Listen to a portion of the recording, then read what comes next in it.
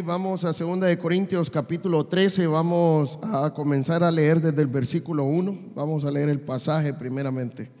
Dice: esta es la tercera vez que voy a vosotros, por boca de 2 o de 3 testigos se decidirá todo asunto.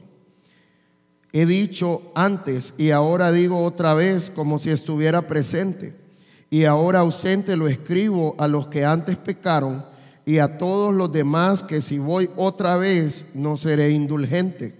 Pues buscáis una prueba de que habla Cristo en mí, el cual no es débil para con vosotros, sino que es poderoso en nosotros.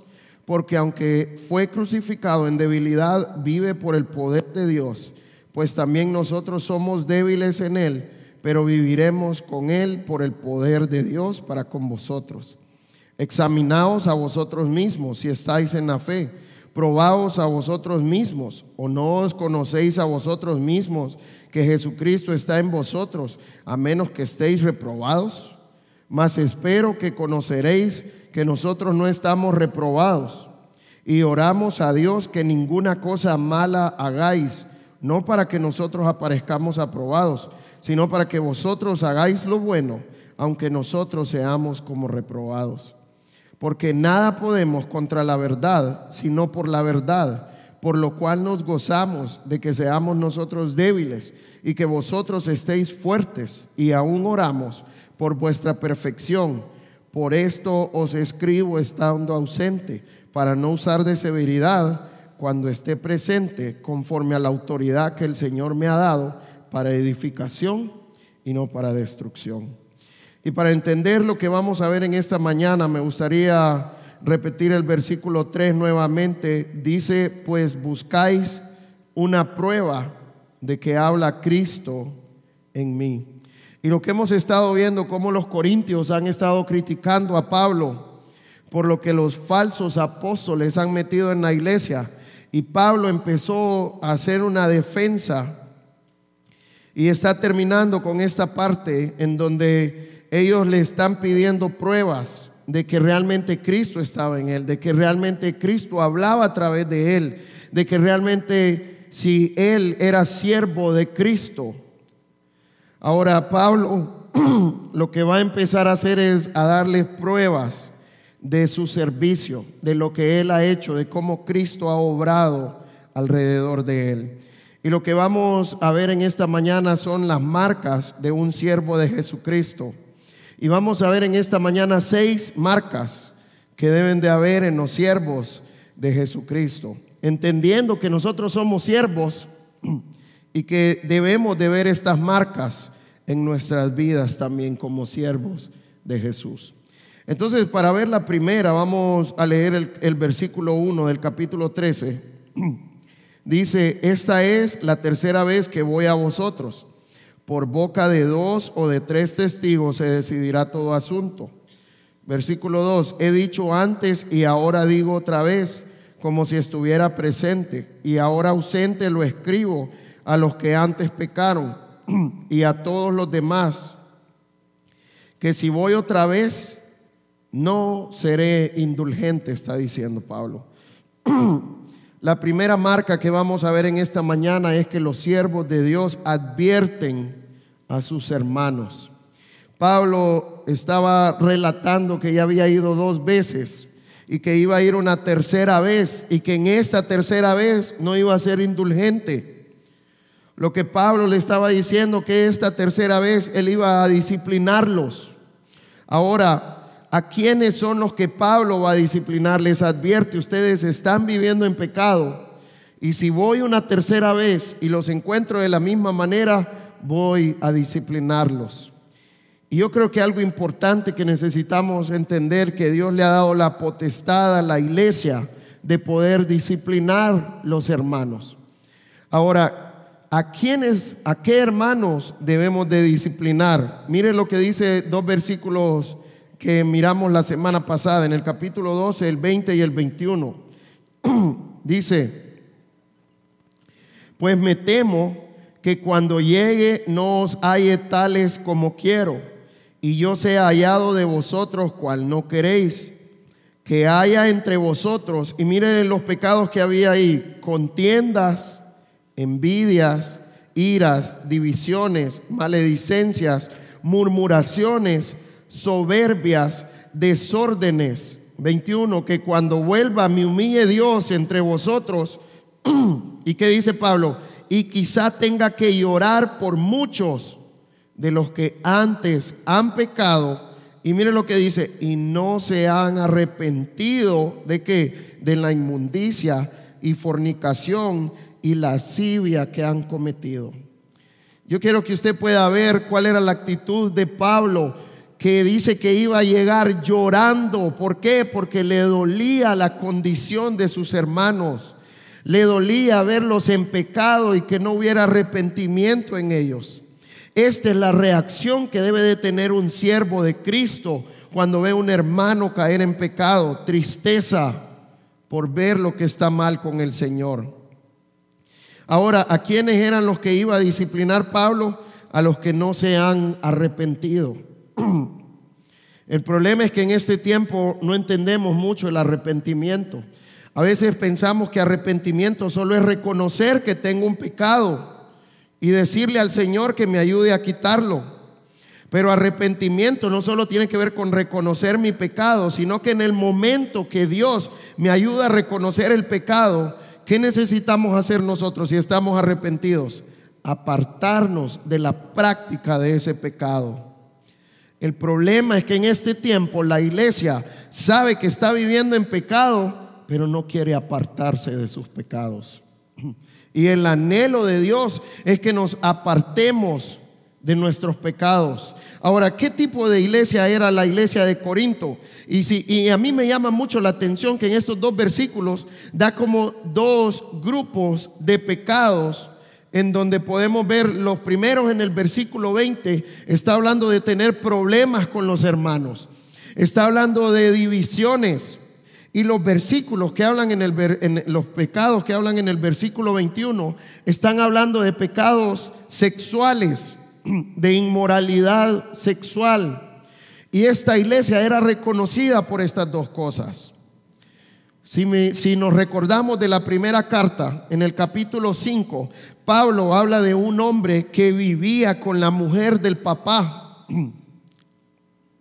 y abiertamente vivía con la mujer del papá. Y Pablo lo que quiere hacer en el capítulo 5 es decir a la iglesia: despierten. Ese hombre está viviendo con la mujer del papá, que aún entre los no creyentes eso se ve horrible, y ustedes están como que sin nada. Pablo quería enseñarle a la iglesia que lo que nosotros tenemos que hacer es procurar la santidad de nuestros hermanos, y que si es necesario necesitamos llegar a disciplinarlos. Esa es la potestad que Dios le ha dado a la iglesia. Y vemos por inmoralidad sexual esto. Todo lo que tenga que ver con pecados sexuales necesitamos disciplinarlos. También, si nos vamos a 1 de Corintios capítulo 11 para que lo leamos, este pasaje, Pablo empieza a hablar de la cena del Señor. Y la iglesia de Corinto acostumbraba a hacer una cena de amor, decían ellos, en donde se traían comida para compartir juntos. Y la idea, y esto me recuerda mucho Hechos capítulo 2, en donde muestran las prácticas que los apóstoles estaban enseñando a la iglesia.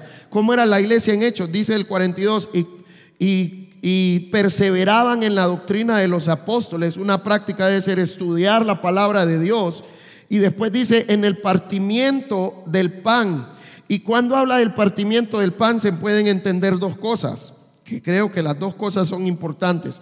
Uno es la cena del Señor, es el recordatorio que Dios nos dejó como iglesia, porque esto es un mandato, la cena del Señor, en donde estamos recordando la muerte y la resurrección de Jesucristo. ¿Por qué es tan importante la muerte y la resurrección de Jesucristo para nosotros? Porque esto nos trajo comunión con Dios, pero también trae comunión con nuestros hermanos.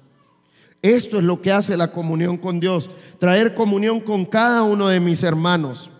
Pero también la práctica era que ellos acostumbraban a tener comida, porque esto ayudaba a la comunión de la iglesia. Ahora mire cómo los corintios estaban tomando lo de la comida, cómo la estaban usando ellos. Segunda de Corintios capítulo 11 versículo 17. Pero al anunciaros esto que sigue, no os alabo, porque no os congregáis para lo mejor, sino ¿para qué?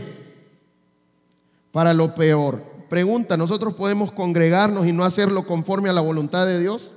¿Qué piensan? ¿Puedo hacerlo para lo mejor o puedo hacerlo para lo peor, como dice la palabra de Dios en 1 Corintios? ¿Por qué Pablo les está diciendo a los corintios, ustedes se congregan no para lo mejor, sino para lo peor? Versículo 18. Pues en primer lugar, cuando os reunís como iglesia, oigo que hay entre vosotros que divisiones, y en parte lo creo. ¿Por qué estaba diciendo Pablo que los corintios no se congregaban para lo mejor? Porque habían divisiones en ellos, porque no había comunión entre ellos. Pregunta, ¿qué tan importante es la comunión con los hermanos para Dios entonces? Según ese pasaje, es bien importante. Y en este tiempo nadie quiere congregarse ahora. La gente dice, no, tengo la Biblia en mi casa, tengo prédicas por internet, tengo libros, tengo aquí, no necesito de ir a la iglesia, yo puedo crecer solo. Pero ¿cuál es la voluntad de Dios? Dice que seamos parte de una iglesia en donde pueda tener comunión con mis hermanos, porque primeramente tengo comunión con Dios. Primera de Juan nos dice, ¿cómo usted puede decir que ama a Dios si aborrece a su hermano? ¿Podemos tener comunión con Dios si yo tengo algún problema con algún hermano en la iglesia? ¿Qué piensan? Pero ¿cuánto se ha vuelto esta práctica en la iglesia? Que a pesar de que tengo problemas con mucha gente, yo quiero seguir alabando al Señor, yo quiero seguir estudiando la palabra de Dios, yo vengo a alabar al Señor. ¿Y qué estamos haciendo entonces si no tengo comunión con mis hermanos? Para Dios es importante la comunión entre hermanos. Y necesitamos tener cuidado con la división, con el chisme, con las murmuraciones, porque esto es desagradable a Dios. Esto no edifica la iglesia, la destruye. ¿Usted quiere ser un instrumento para edificación o quiere ser un instrumento para destrucción? Y depende de nuestra manera de vivir. Por eso, si estamos siendo para edificación o para destrucción. ¿Qué más? Dice el versículo 19. Porque es preciso que entre vosotros haya disensiones para que se hagan manifiestos entre vosotros los que son ¿qué? Aprobados. ¿Por qué Dios permite la división en la iglesia y las disensiones entonces? Para que se puedan mostrar quiénes están aprobados y quiénes están reprobados. Si yo soy parte de una división, ¿estoy aprobado o estoy reprobado? Y yo necesito entender que estoy en pecado si yo soy parte de una división, si yo no quiero arreglarme con mi hermano, si no quiero aclarar las cosas con mi hermano. Versículo 20. Cuando pues os reunís vosotros, esto no es comer la cena del Señor. Ahora mire cuáles eran los problemas. Porque al comer cada uno se adelanta a tomar su propia cena, y uno tiene hambre y otro se embriaga. Pues ¿qué no tenéis casas en que comáis y bebáis? ¿O menospreciáis la iglesia de Dios y avergonzáis a los que no tienen nada? ¿Qué os diré? Os alabaré, en esto no os alabo. ¿Cuál era el problema? El enfoque de la iglesia estaba en la comida o en la comunión. En la comida. Y actualmente se muestra ese problema en las iglesias igual, en donde todo gira alrededor de la comida, que la comida es lo más importante. ¿Qué tanto cuidado debemos de tenerle a eso como iglesia nosotros? Porque es tan fácil caer en esa trampa. Pensamos que si no hay comida no puede haber reunión. O vamos viendo que si voy aportando algo, pero hay una división y hay una discusión siempre. Esto es a congregarse para lo mejor. Entonces, ¿realmente mi finalidad está en la comunión o está en qué? ¿Qué era lo que pasaba en Corinto? Que habían unos que tenían más que otros, y estos traían comida, dizque para compartir con la iglesia. Pero ¿qué estaban haciendo? Menospreciando a los que no tenían nada y se adelantaban. Yo lo puse, yo soy el primero que tengo que comer entonces. ¿Y qué es lo que dice Hechos? Que comían juntos con alegría y sencillez de corazón. ¿Qué significa sencillez de corazón? Sencillez tiene que ver con la disponibilidad mía de compartir con mis hermanos, de meterme la mano a la bolsa para compartir con mi hermano, para que el dinero o la comida no sea un impedimento para poder compartir con ellos. Pero si estoy pensando hoy que la comida es muy cara, que aquí, que allá, que aquel no pone, que aquí, que allá, ¿en qué estoy enfocado entonces? Si estoy renegando, estoy enfocado en la comida y no en lo que el Señor quiere. Tengamos cuidado en lo que usamos para tener comunión, que esto no venga a ser algo para destrucción y no para edificación más bien. Y ahora, ¿debemos de quitar la comida por eso? No, si el Señor pone esa práctica, tenemos que hacerlo como el Señor quiere. Entendiendo, vamos a tener esto para poder tener comunión, sea pizza, o sea churro, o sea caviar, o sea lo que sea. Vamos a darle gracias a Dios y la meta es que podamos tener comunión. No tenemos nada, igual vamos a tener comunión también. Esta es la meta. Y tengamos cuidado en no desenfocarnos de lo que el Señor quiere, de la unidad de la iglesia y de la comunión realmente. Entonces esto era lo que estaba pasando en Corinto. Ahora vamos a 2 de Corintios capítulo 13 para terminar de ver la primera marca, en donde Pablo les dice: no voy a ser indulgente, voy a ir a disciplinarlos a los que no se arrepientan. Ahora mire lo que dice el versículo 1 también, que muestra un principio. Esta es la tercera vez que voy a vosotros. Por boca de 2 o de 3 testigos se decidirá todo asunto.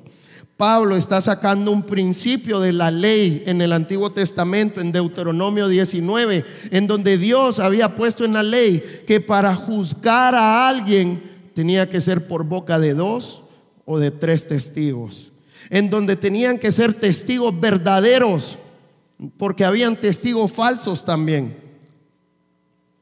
Y yo creo que la idea de lo que Pablo está tratando de mostrarnos es que nosotros no debemos de corregir o disciplinar por percepciones, sino que debemos de cerciorarnos cuál es el pecado de mi hermano, cuál es el problema de mi hermano.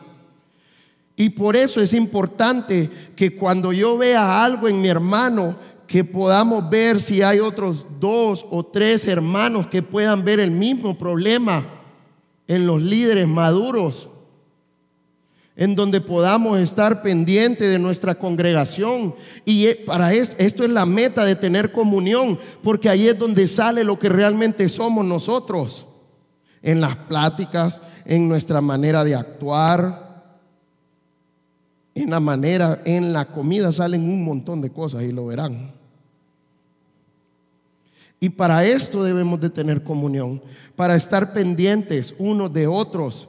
¿Qué necesitamos corregirnos? Y si un hermano no quiere arrepentirse de su pecado, necesitamos venir y disciplinarlo entonces, porque Dios quiere la santidad en su iglesia. Para esto murió y resucitó, para que viviéramos para Él. Pero necesitamos no hacerlo por percepciones, sino cerciorarnos cuál es el pecado de nuestro hermano y poder corregirle como el Señor quiere también. Y si es necesario disciplinarlo como el Señor quiere también. Vamos a la segunda marca, versículo 3 de 2 de Corintios 13. Pues buscáis una prueba de que habla Cristo en mí, el cual no es débil para con vosotros, sino que es poderoso en vosotros. Porque aunque fue, ¿cuál es la prueba que les da? Porque aunque fue crucificado en debilidad, vive por el poder de Dios. Pues también nosotros somos débiles en Él, pero viviremos con Él por el poder de Dios para con vosotros. Pablo le muestra la crucifixión de Cristo y dice que fue crucificado en debilidad. ¿Qué era lo que los falsos apóstoles estaban diciendo? Que Pablo no era poderoso en sus palabras, sino que era débil. Y ellos mostraban como poderoso lo que ellos hacían, en donde manipulaban la gente, en donde hasta llegaron al punto de maltratarlas físicamente, porque hasta bofeteaban las personas. Mirábamos hace 2 semanas atrás. Y esto era lo poderoso para ellos. Y porque Pablo no hacía estas cosas, ellos decían que Pablo era el débil. Pero ¿cuál fue la prueba que Pablo les puso? Así como Cristo fue crucificado en debilidad. ¿Qué significa esto? ¿Cómo dice la palabra de Dios que Cristo fue a la cruz? Dice que como oveja fue llevado al matadero. ¿Qué tanto renegó y habló Cristo cuando iba a la crucifixión? No dijo nada. La Biblia dice que él cerró su boca. Y cuando abrió la boca, ¿qué fue lo que dijo? Señor, perdónalos porque no saben lo que hacen. ¿Qué hubiéramos dicho nosotros en la posición de Cristo? Pues ustedes tienen idea quién están crucificando. Soy el Rey de Reyes y Señor de Señores. Con un parpadear de mis ojos los voto a todos. Eso es lo que nos enseña el mundo a nosotros, ¿sí o no? Pero ¿qué nos enseñó Cristo? Miren lo que nos enseñó Cristo. Primera de Pedro, capítulo 2.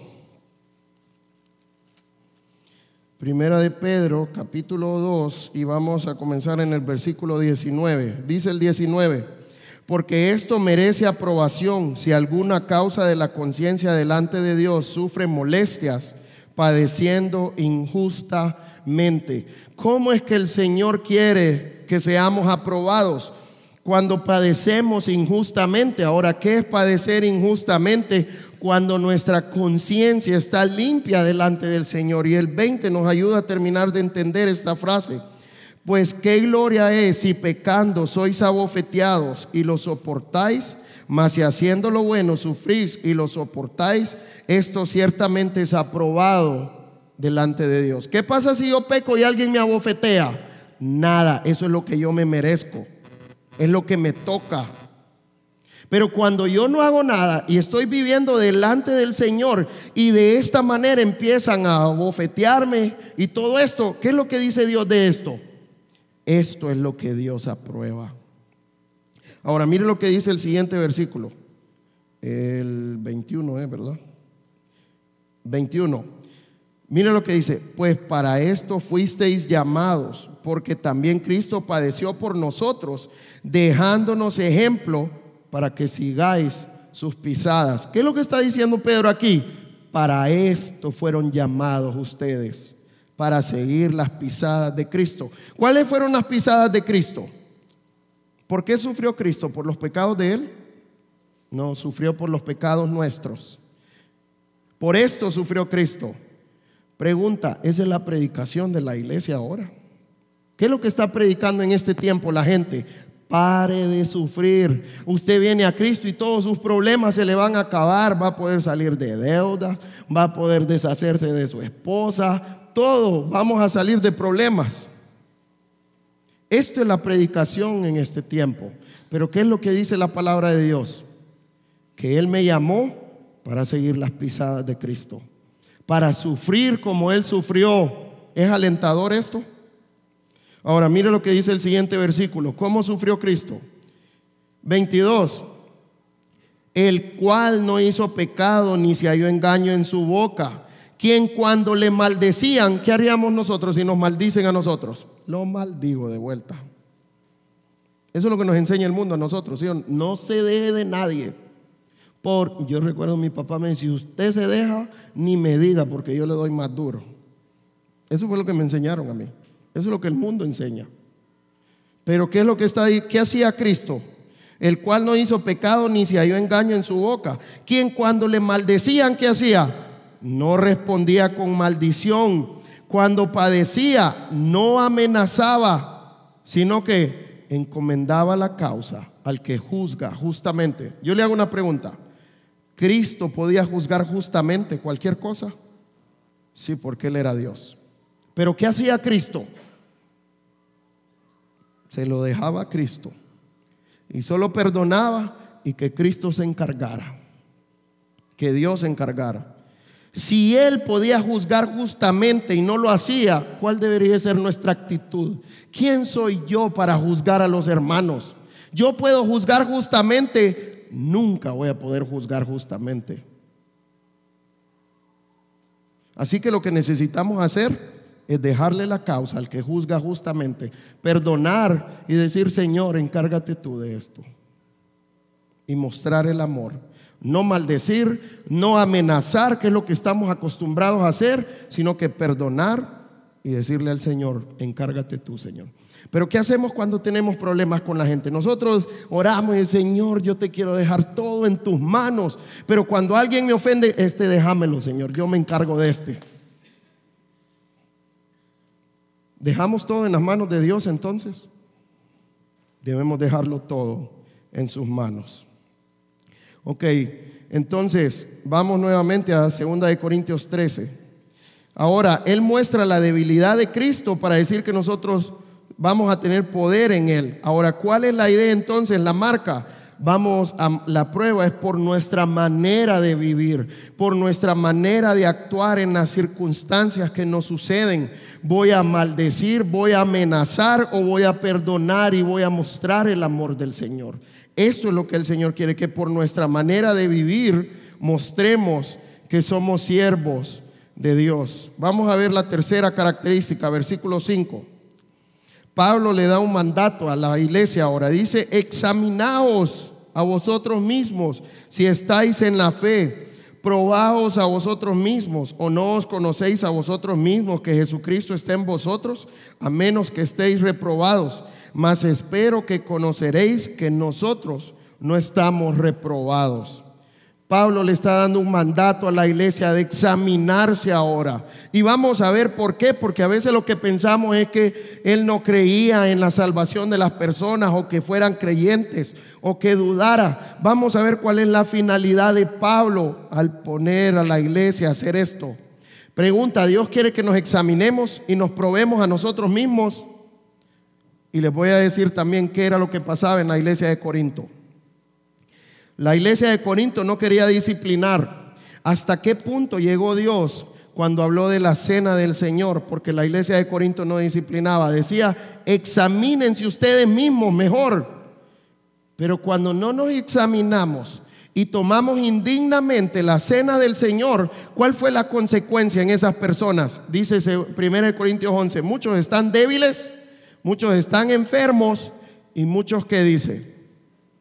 Están muertos, duermen.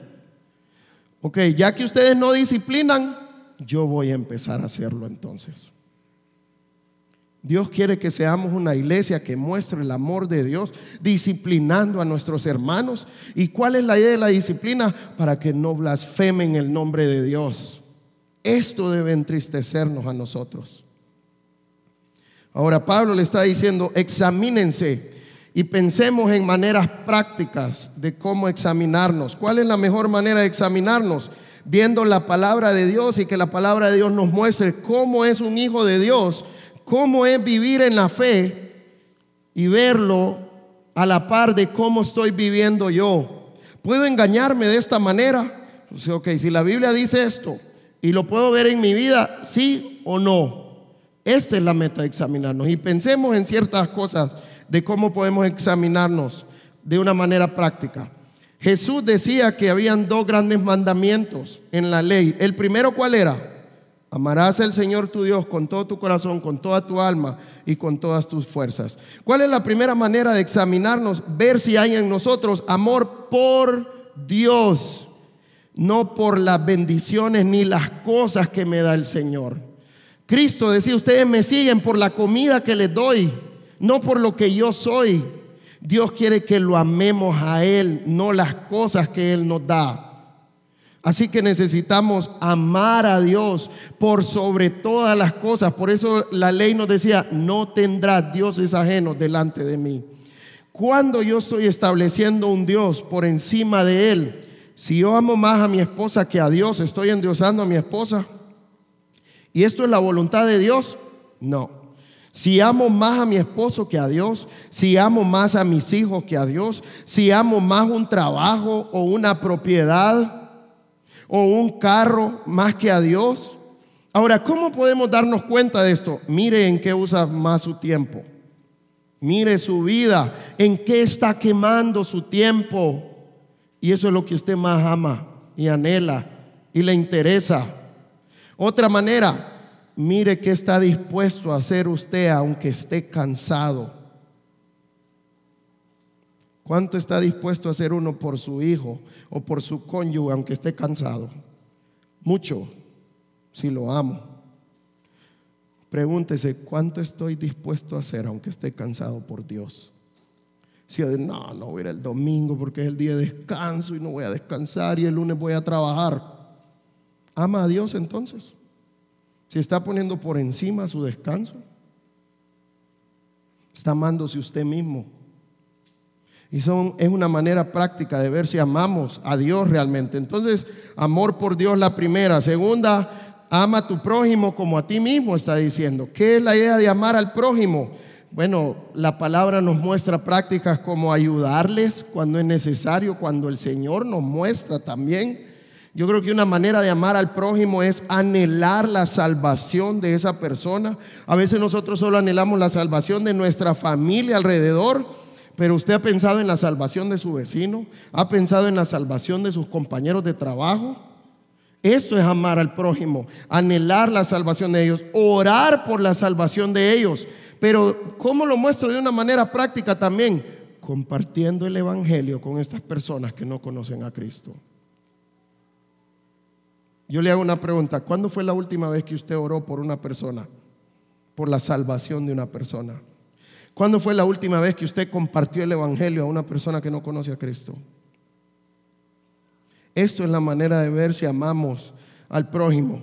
Tercera, amor por la iglesia de Cristo. No es amor al pastor, no es amor a la predicación de esta iglesia, no es amor a las cuatro paredes que tenemos a nuestro alrededor. ¿Por quién debe de ser el amor? Por los hermanos de la iglesia. ¿Cómo usted muestra que ama a sus hijos? ¿Tiene una relación con ellos? ¿Se involucra en la vida de ellos? ¿Usted quiere saber quiénes son sus amigos? ¿Usted quiere saber qué es lo que hacen ahora que están en los chunches del celular y todo eso? ¿Cuántas puertas tienen abiertas con eso? ¿Usted quiere tener la contraseña de sus redes sociales? ¿Usted quiere ver su celular a cada rato? Si son adolescentes ya. ¿Usted quiere ver con quién chatea, con quién habla? Todo eso estamos cuidando de nuestros hijos, ¿sí o no? ¿Por qué? Porque los amamos. Estoy dispuesto a ver sus necesidades. No necesita decirme cuáles son sus necesidades. Pregunta, ¿usted le va a decir a su hijo, hijo, vamos a ir a comer? ¿Va a poner dinero? ¿Usted le va a decir a su hijo eso? No, porque usted sabe que no tiene dinero. Venga, yo lo voy a invitar, hijo. Hasta se ríen los papás y los hijos. Esto es amar a los hermanos también, en donde yo me involucro en la vida de mi hermano, en donde yo sé cuál es la necesidad de mi hermano, en donde yo sé hasta dónde puede llegar económicamente también. Esta es la manera de unirnos como iglesia y de amarnos con nuestros hermanos. Y no solo es ver la necesidad, sino que proveerla si Dios me ha provisto a mí para hacerlo. ¿Qué aprendíamos hace como 4 semanas? Estuvimos hablando de dar. ¿Para qué me da más Dios a mí? Para compartir con mis hermanos y para compartir para las necesidades de nuestros hermanos. Si Dios le ha provisto más, ¿para qué es? Para que usted pueda estar pendiente de sus hermanos y si puede proveer las necesidades de los que tienen necesidades. Ok, la otra es cuando amor por la palabra de Dios. Debemos de amar la palabra de Dios, entendiendo que esto es lo único que me puede santificar. Ahora, si yo amo la palabra de Dios, ¿qué es lo que va a hacer el Espíritu Santo en mi vida? También me va a estar convenciendo de mis pecados. Y esto es algo que va a ser algo frecuente en mi vida, no es algo esporádico, que una vez cada 3 meses me muestre un pecado, o que una vez al año me muestre el pecado, o porque leo la Biblia una vez al año, por eso es que me está mostrando una vez al año el pecado. Es algo que Dios va a hacer constantemente en mi vida, en donde me va a mostrar mis pecados. Pero ¿a qué me va a llevar también? Me va a llevar a un cambio de vida. Yo necesito ver si mi vida está cambiando, que al momento que yo reconozca mi pecado, que estoy apartándome de esta práctica, porque entiendo que a Dios no le agrada. Y esto es algo que va a ser frecuente en mi vida también, si soy hijo de Dios, si estoy en la fe. Y son cosas que nos permiten ver si realmente estamos en la fe realmente. ¿Cuál es la otra y la última que vamos a ver? No ceder a las presiones del mundo. Y pienso en el profeta Daniel cuando fue a la dispersión, en donde lo agarró el rey pagano y le dijo: apártenme a este porque lo voy a usar. ¿Y cuál fue la decisión que Daniel tomó? Que ni la comida quería comer para no contaminarse de las prácticas de estas personas. Miren, no podemos huir del mundo, porque Dios nos dejó en el mundo con un propósito. Pero sí es importante ver que aunque estoy en el mundo, no debo de ceder a las presiones del mundo. No debo de hacer lo que el mundo hace. Debo de nadar contra la corriente, como dice la palabra de Dios. Pregunta: ¿qué tan difícil es nadar contra la corriente? Una vez yo saqué a mi hermano de un río que se estaba ahogando, que la corriente era tan fuerte, y cuando entré a sacarlo me di cuenta que aquí le llegaba el agua. Y le digo: eso te estaba ahogando. Y era tan fuerte la corriente que se cansó y no podía ni levantarse. Es difícil luchar contra la corriente. Y esto es lo que nos toca a los hijos de Dios. No debo de huir del mundo, pero no tengo que ceder a las presiones del mundo. ¿Qué es lo que el mundo va a hacer? ¿Qué es lo que va a querer el mundo que yo haga? Que haga sus mismas prácticas de pecado, pero yo tengo que estar firme y vivir en victoria, en obediencia a su palabra. Y esto va a ser nadar contra la corriente. ¿Y qué nos va a traer esos problemas? Porque la gente se va a burlar y me va a criticar. ¿Y eso nos debe de dar miedo? No. Debemos gozarnos porque estamos agradando a nuestro Dios más bien. Ahora, ¿cuál es la idea con esto? ¿Qué era lo que Pablo les quería mostrar? El versículo 6. Mire, si fija, mire las palabras que dice el 5. ¿O no os conocéis a vosotros mismos que Jesucristo está en vosotros? A menos que estéis reprobados, le está diciendo. Ahora mire el 6, lo que espera él: mas espero que conoceréis que nosotros no estamos reprobados. Quiero que vayamos a Primera de Tesalonicenses, capítulo 5, para ver qué era lo que Pablo le quería mostrar. Primera de Tesalonicenses, capítulo 5, versículo 2. Os rogamos, hermanos, que reconozcáis a los que trabajan entre vosotros y os presiden en el Señor y os amonestan, y que los tengáis en mucha estima y amor por causa de su obra. Tened paz entre vosotros. Pregunta: ¿quién había compartido el evangelio a los corintios? Pablo. ¿Quién los animaba a vivir en santidad? Pablo. ¿Cuál fue el instrumento que Dios usó para que ellos vivieran en santidad? Pablo. Pero ¿qué estaba haciendo la iglesia de Corinto? Le creyó más a los falsos apóstoles y estaban criticando a Pablo, que él era débil, que él no tenía la misma fuerza que los demás apóstoles. Pero ¿por quién habían llegado a Cristo ellos? Por Pablo. ¿Qué era lo que Pablo quería que reconocieran? Pablo lo que quería que reconocieran, y es la marca, era el servicio que él había hecho entre ellos. Entonces, ¿cuál es la marca? Nuestra manera de servir al Señor. Que nuestro servicio, ¿qué va a traer? Personas llegando a los pies de Cristo, creyentes creciendo en santidad. Eso es lo que debe de hacer nuestro servicio hacia Dios. Pregunta: si solo Sergio y yo lo hacemos, ¿vamos a poder trabajar con toda la iglesia? ¿Qué piensan? Nos vamos a quedar duros un día con Sergio. Es algo que todos necesitamos estar involucrados, en donde todos somos responsables de que personas conozcan a Cristo por la predicación del evangelio de nosotros.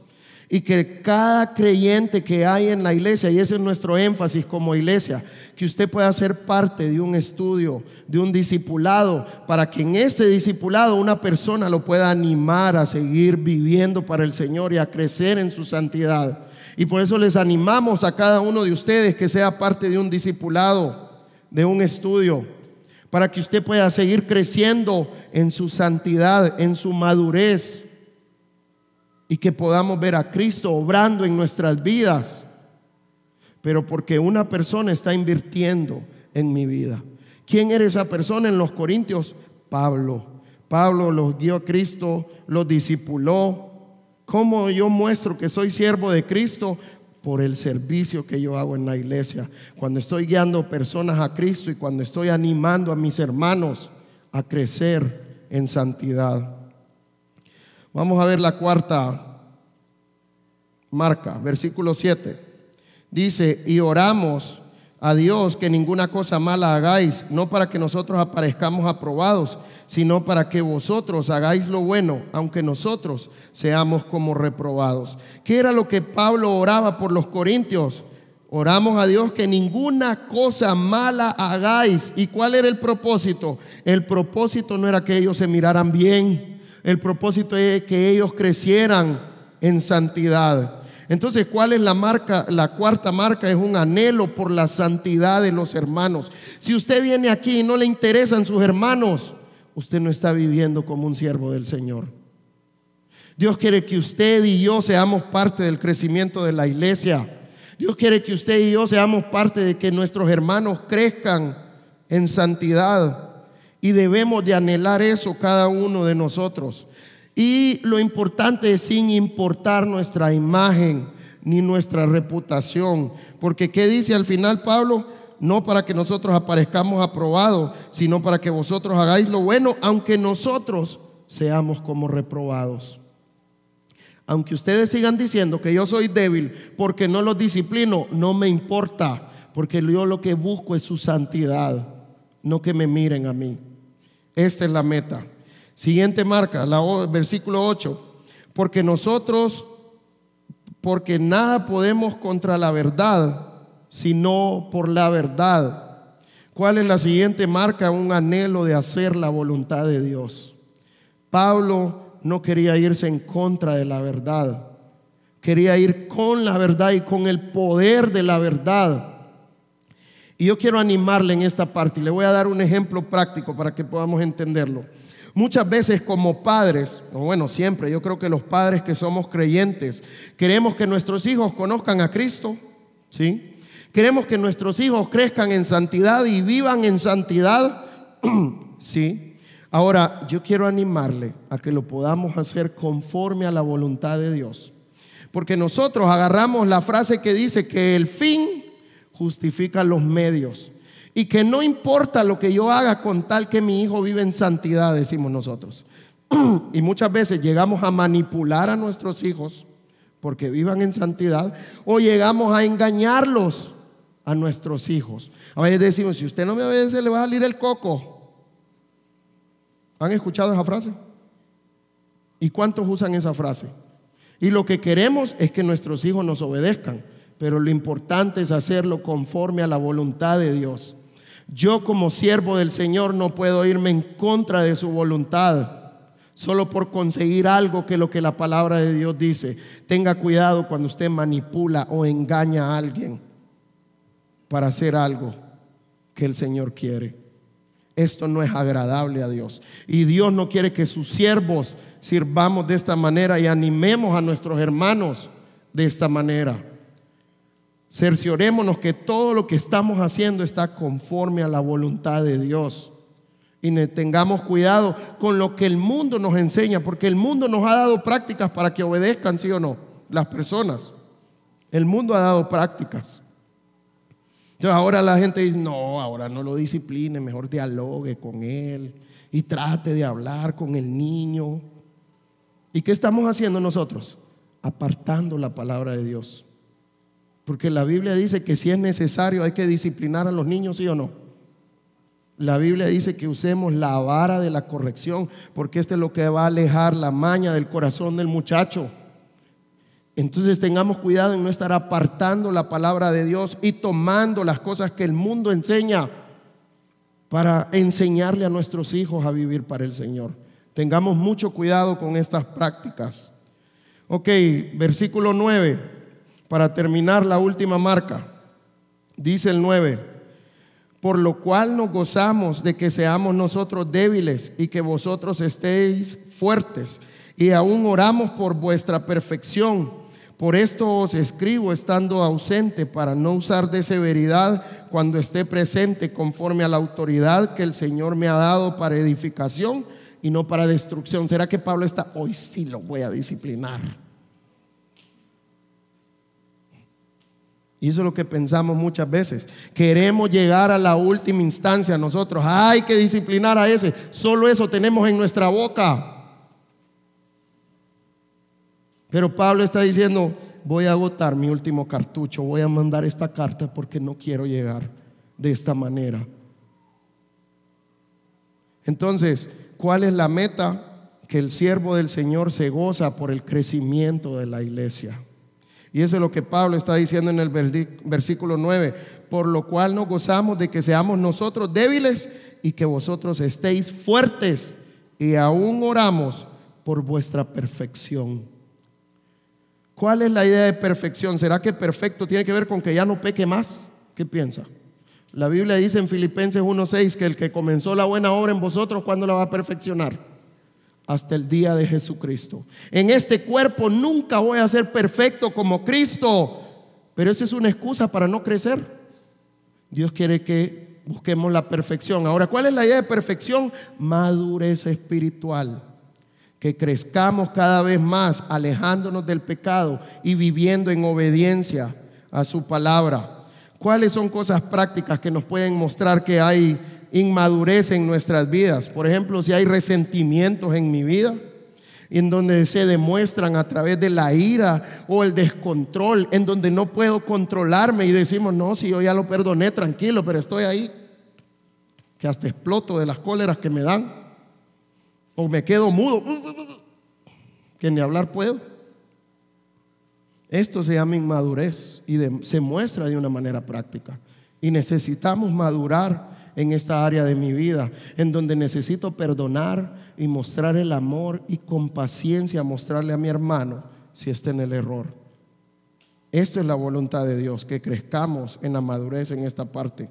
Segundo, tengamos cuidado de no querer ser el centro de atención, en donde me involucro en muchas áreas de la iglesia para que me puedan ver, en donde sirvo al Señor, pero en mi interior lo que hay es un deseo que me vean como sirvo.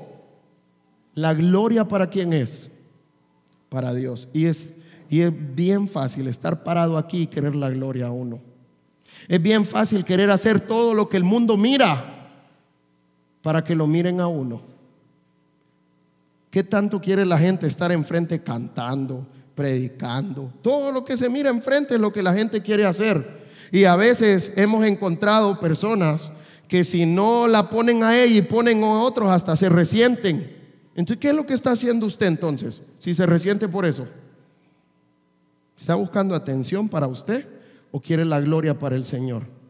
Dios sabe en dónde lo va a usar y Dios sabe cómo lo va a levantar, y que sea en el tiempo del Señor.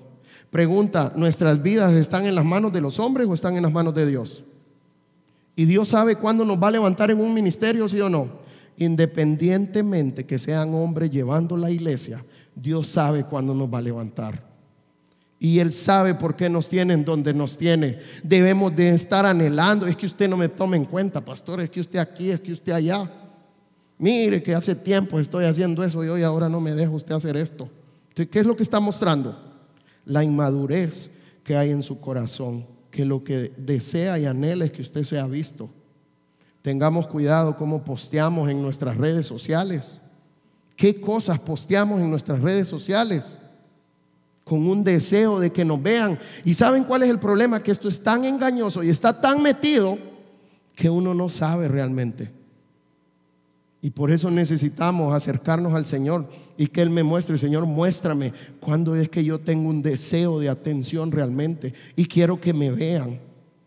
Que la gloria sea para ti, Señor, porque sabemos la teoría. Sí, Señor, la gloria y la honra es para ti, Señor, pero gracias porque prediqué tan bello. Di una palabra que ni yo me la creía. Tengamos cuidado con estas cosas. También cuidado cuando no tenemos control de nuestra lengua y de nuestros deseos, cuando somos impulsivos en hacer cosas. Esto es muestra de inmadurez también. Cuando somos imprudentes, tengamos cuidado con la imprudencia. Y vamos a ver por qué al final. Y por último, de una manera práctica, no relacionarme con los que son diferentes, con los que piensan diferente a mí. Saben, yo me pongo a pensar cuando yo pienso que Dios me dejó con Sergio. Yo digo, pero somos tan diferentes, Señor. Él piensa diferente a mí. ¿Cómo vamos a trabajar? Pregunta: ¿el ser diferentes es un impedimento para hacer la voluntad de Dios y servir a Dios? Y Dios quiere que sirvamos en unidad. Y aunque somos tan diferentes con Sergio, y aunque pensamos tan diferentes con Sergio, Él nos ha puesto juntos como equipo para pastorear esta iglesia. ¿Y qué necesitamos hacer? Unirnos, no en lo que yo creo ni en lo que Él cree, sino en ¿qué? En la voluntad de Dios. Y por eso es importante que crezcamos. Esto es lo que trae gozo al Señor. Y no pongamos de excusa, no es que yo no tengo química con ese, así que yo no quiero trabajar. ¿Y cuánto hemos hecho eso nosotros? No, es que ese grupo no voy porque está aquella mujer ahí, entonces mejor yo quiero evitar. ¿Cómo se llama eso entonces? Inmadurez. Porque no quiero relacionarme con las personas que piensan diferente a mí, o que creo que me han hecho algo, o porque creo que me van a hacer algo. Así que tengamos cuidado en no marginar a nuestra iglesia porque pensamos diferentes realmente.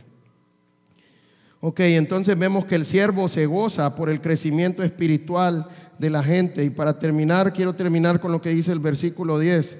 Dice: por esto os escribo estando ausente, para no usar de severidad cuando esté presente, conforme a la autoridad que el Señor me ha dado. ¿Para qué? Para edificación y no para destrucción.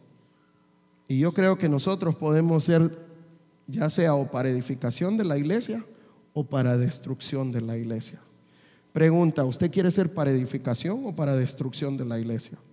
Porque esto es algo personal en cada uno. Si usted no quiere buscar la unidad en la iglesia, usted está destruyendo la iglesia.